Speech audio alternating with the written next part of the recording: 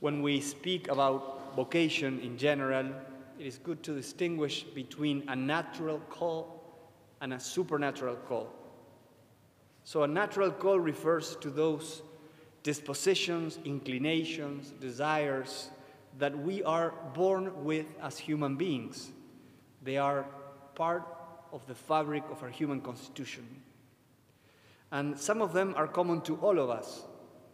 Some of them are more personal, more related to the personal gifts and talents, to the opportunities that we had in life, to our life story. So some people are more inclined to intellectual life, others more to sports, others to business and management, or politics, or arts, and so on. We are all members of the human race, and as such, we share a common condition, but we are also unique in our talents, ideas, experiences, mission in life. Our story is unique. So there's this tension between uniqueness of each one of us and our common belonging to our human race. There's much that we share, but there's so much that is personal. And generally speaking, we are all born just because we are human beings with an inclination towards the opposite sex. It is true that there are some gay and lesbian people.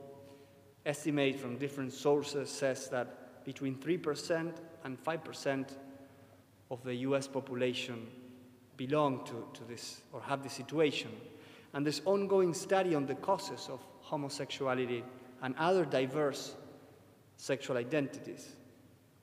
But for the other 96% of the population that is heterosexual, matrimony, in the sense of the union of a man and a woman forming a family, seems to be the natural call, the natural vocation, the natural inclinations. You know, our bodies, our emotions, our inclinations are designed in a complementary way. Physically complementary, emotionally complementary, spiritually complementary. So when I say natural, I mean it in the sense of deeply according to our human nature, to the way God designed us to be. It is very clear in the first pages of the Bible, in Genesis that we just heard, that God created them male and female. And when Adam saw Eve taken from his rib close to his heart, he said, "At last, bone of my bone, flesh of my flesh." He recognizes someone who is like him, but different, with whom he can walk in life. And we knew about this complementarity forever. It's written in the Bible, it's written in our bodies, it's written in our nature, and it's also common sense, and has been common sense forever until maybe yesterday when we began to doubt about this. So this natural call written in our nature is susceptible to many influences. And the exercise of this call has changed throughout history, right? For example, we can think about polygamy. It's there in the Bible, has been accepted. Why is it that God accepted that? Well, because after the fall, he little by little had to somehow lead us back to the way it was in the beginning, the way he designed us to be at the beginning. He had to take us by the hand, so to say, until we were able to understand. But Christian culture, Christian perspective has always regarded polygamy somehow as below human dignity, as a very distorted way, if you want, of expressing human love. Missionaries have to deal with this when they go to another country and they find polygamy. How is it that we can somehow respect this, but little by little lead them to something better? Because we know better. Not because we are better, but because God told us about this. So the point is that the ideal of a man and a woman forming a loving and joyful family is hindered by many factors. It's a beautiful ideal, but it's difficult nowadays. beautiful and difficult. And there's a lot of confusion. There's a lot of intellectual confusion, and there are many changing social factors that somehow hinder this ideal. For example, nuclear families moving from one place to the other, not having that net of support. So many things that are making it more difficult to live out. Recently, a secular survey about this says that 50% of American families are in second marriages. Half of them. The average length of a marriage is 7 years. 75% of those who divorce remarry. However, around 66% of those who remarry, who already had children from the first marriage, also separate. 50% of 60 million children under the age of 13 live with one of their biological parents and their new partner. So the ideal presented in the gospel, when Jesus says, "In the beginning it was not so," seems especially difficult today. The facts are there, and they're loud. We cannot ignore the real situation of so many people that struggle to live up to this ideal. That's why Pope Francis is trying to somehow, help the church walk close to all of us who struggle with this. And he's criticized by right and by left for doing this. But he's trying to, on the one hand, not betray this ideal. You cannot betray or water down the gospel. But on the other side, you want to acknowledge the situations and somehow be there for everyone. So it is difficult. Nevertheless, even in our secular society, this ideal stands. This ideal is attractive. In many cities, you will find padlocks secured to bridges. I'm sure you've seen this in the US or even in Europe. Lovers lock themselves to each other and throw away the key to the river. It's a secular way to express that we want to be together forever, and we leave this padlock here as a witness to this. It symbolizes the need to commit, to belong to one another. And some people would claim that this type of commitment is not really possible. Yeah, it's a nice gesture, you can do that if you want, but it's not really possible. And it's not even good. Some people would say that the very fact of committing yourself to someone forever suffocates the authenticity of love, as if it makes it difficult to thrive. I recently came across an article criticizing this practice of using padlocks and bridges, and the author says, quote, "Love is a feeling, and it's absurd to think, let alone vow, that we will feel a certain way till death do us part. A free individual shouldn't lock him or herself down in a relationship that may grow to be an uncomfortable cage. Throw away the key, and you throw away your freedom. To be free is to have the possibility to change course, redefine yourself. Once the key has been thrown away, there's no exit." And honestly, I think that if you don't think God exists, then you're right. Then it's very difficult to commit in that way with someone else. And if love is just a feeling, something our brain produces, something only physical, because if there's no God, it's just physical reality, then true, feelings change. How is it that you can be sure that your feelings will work the same way, let's say 20 years from now? But the good news is that God does exist, that we know that He's real, and that He works with us, and we're not just a physical reality. We have a spiritual dimension as human beings, and we are able to go deep in ourselves and find something deeper than physical reality. And because of that, we are able to commit. Love is not just a feeling. It involves feeling, but has a spiritual dimension. And freedom is not given to us so that we can change and keep our options open forever, but so that we can choose. Not that we can change all the time, so that we can choose. Commitment in love is the supreme act of freedom, the supreme exercise of freedom. Being able precisely to commit to that level is unique to human beings. I was sharing this gospel with a group of men, and one of them said, yes, it's like Cortés, that he came to Mexico and he burned all the ships.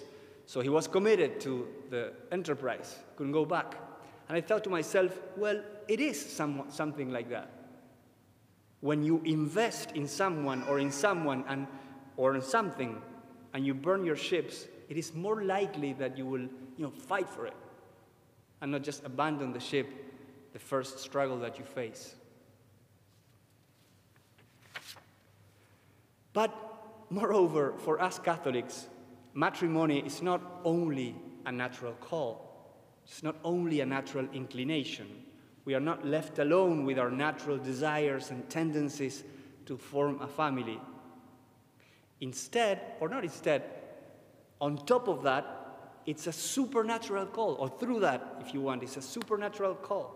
Our natural desires for love are integrated and elevated into a higher level by the sacrament of matrimony. We have the aid of grace, the grace of God in us. So let's stay here for a moment. We believe that each one of us have a specific call from God to live as disciples. And probably for most of you, this includes matrimony.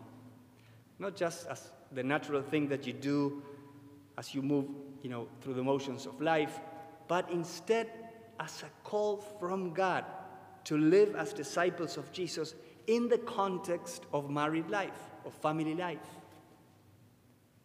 And precisely the call is to live as disciples.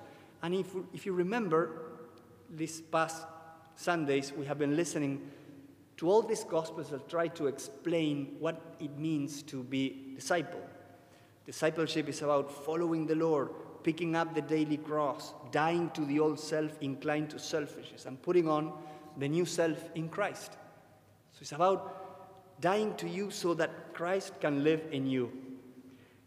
And in the case of matrimony, is a specific call for the man to love his wife as Christ loves the church, and for the woman to do likewise. It's the call to love each other not with their own little hearts, but with the love of God. It's a call to receive the love of God by this sacrament that is renewed every day, and to love the spouse with the love that we receive from God. It's not just about ourselves. We're not left alone with our own inclinations to be successful in this, but we have the aid of the Holy Spirit, that is the love of God poured into our hearts, so that we can love the other with the love of God and with the help of the sacraments, with the nourishment of the Eucharist. And when we fall, we can go to confession and be reconciled again and keep going.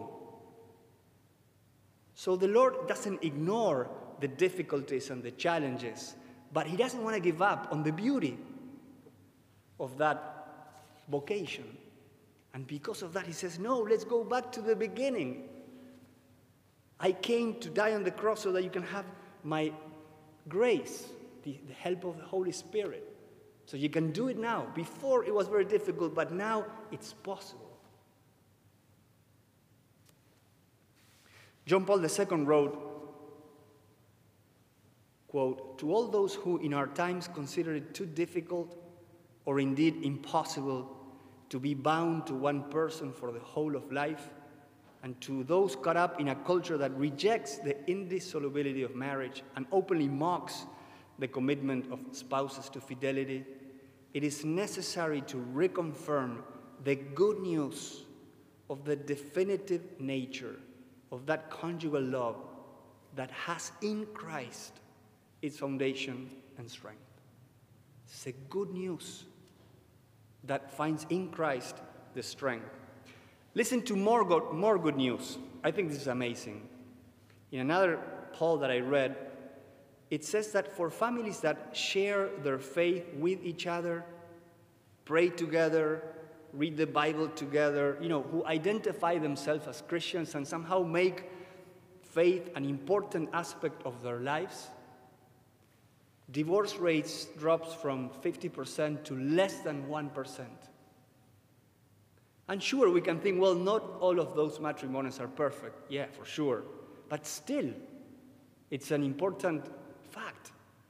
They are able to stay together. There was an Irish priest, I forgot the name now, that he used to say, family that prays together stays together.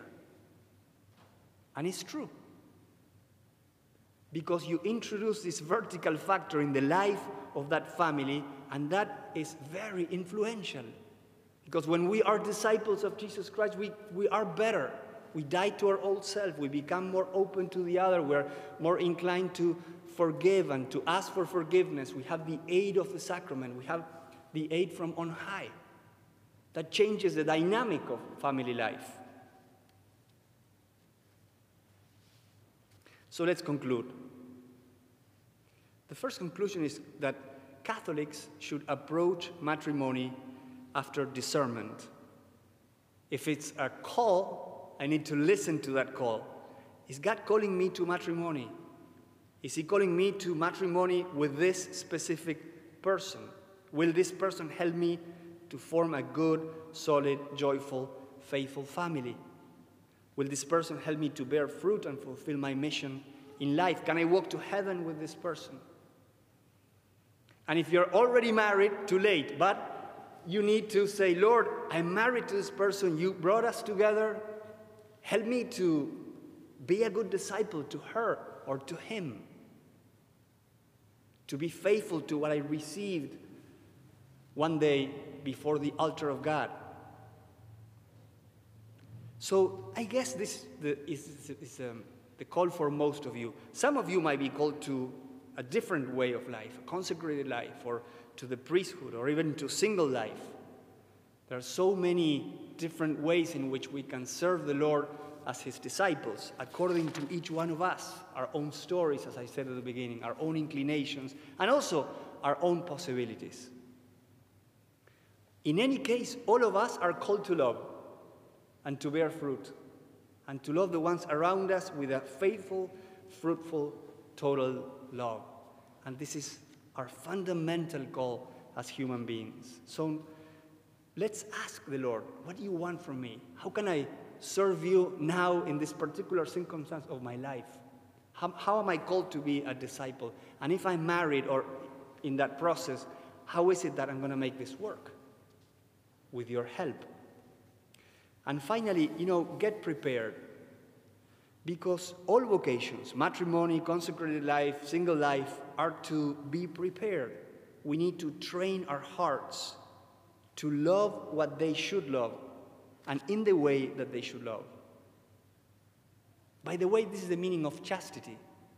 Chastity is meant to train our hearts to love what they should love in the way that they should love, so that our hearts can love as disciples. So the love of God can run through us and reach the ones around us.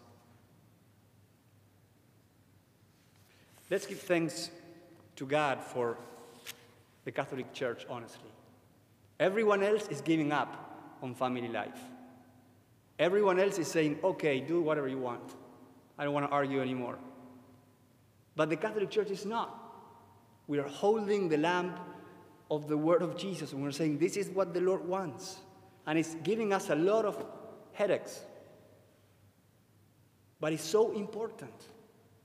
This is a beautiful and important call. Our culture needs it so much. The witness of good and solid and joyful and luminous families.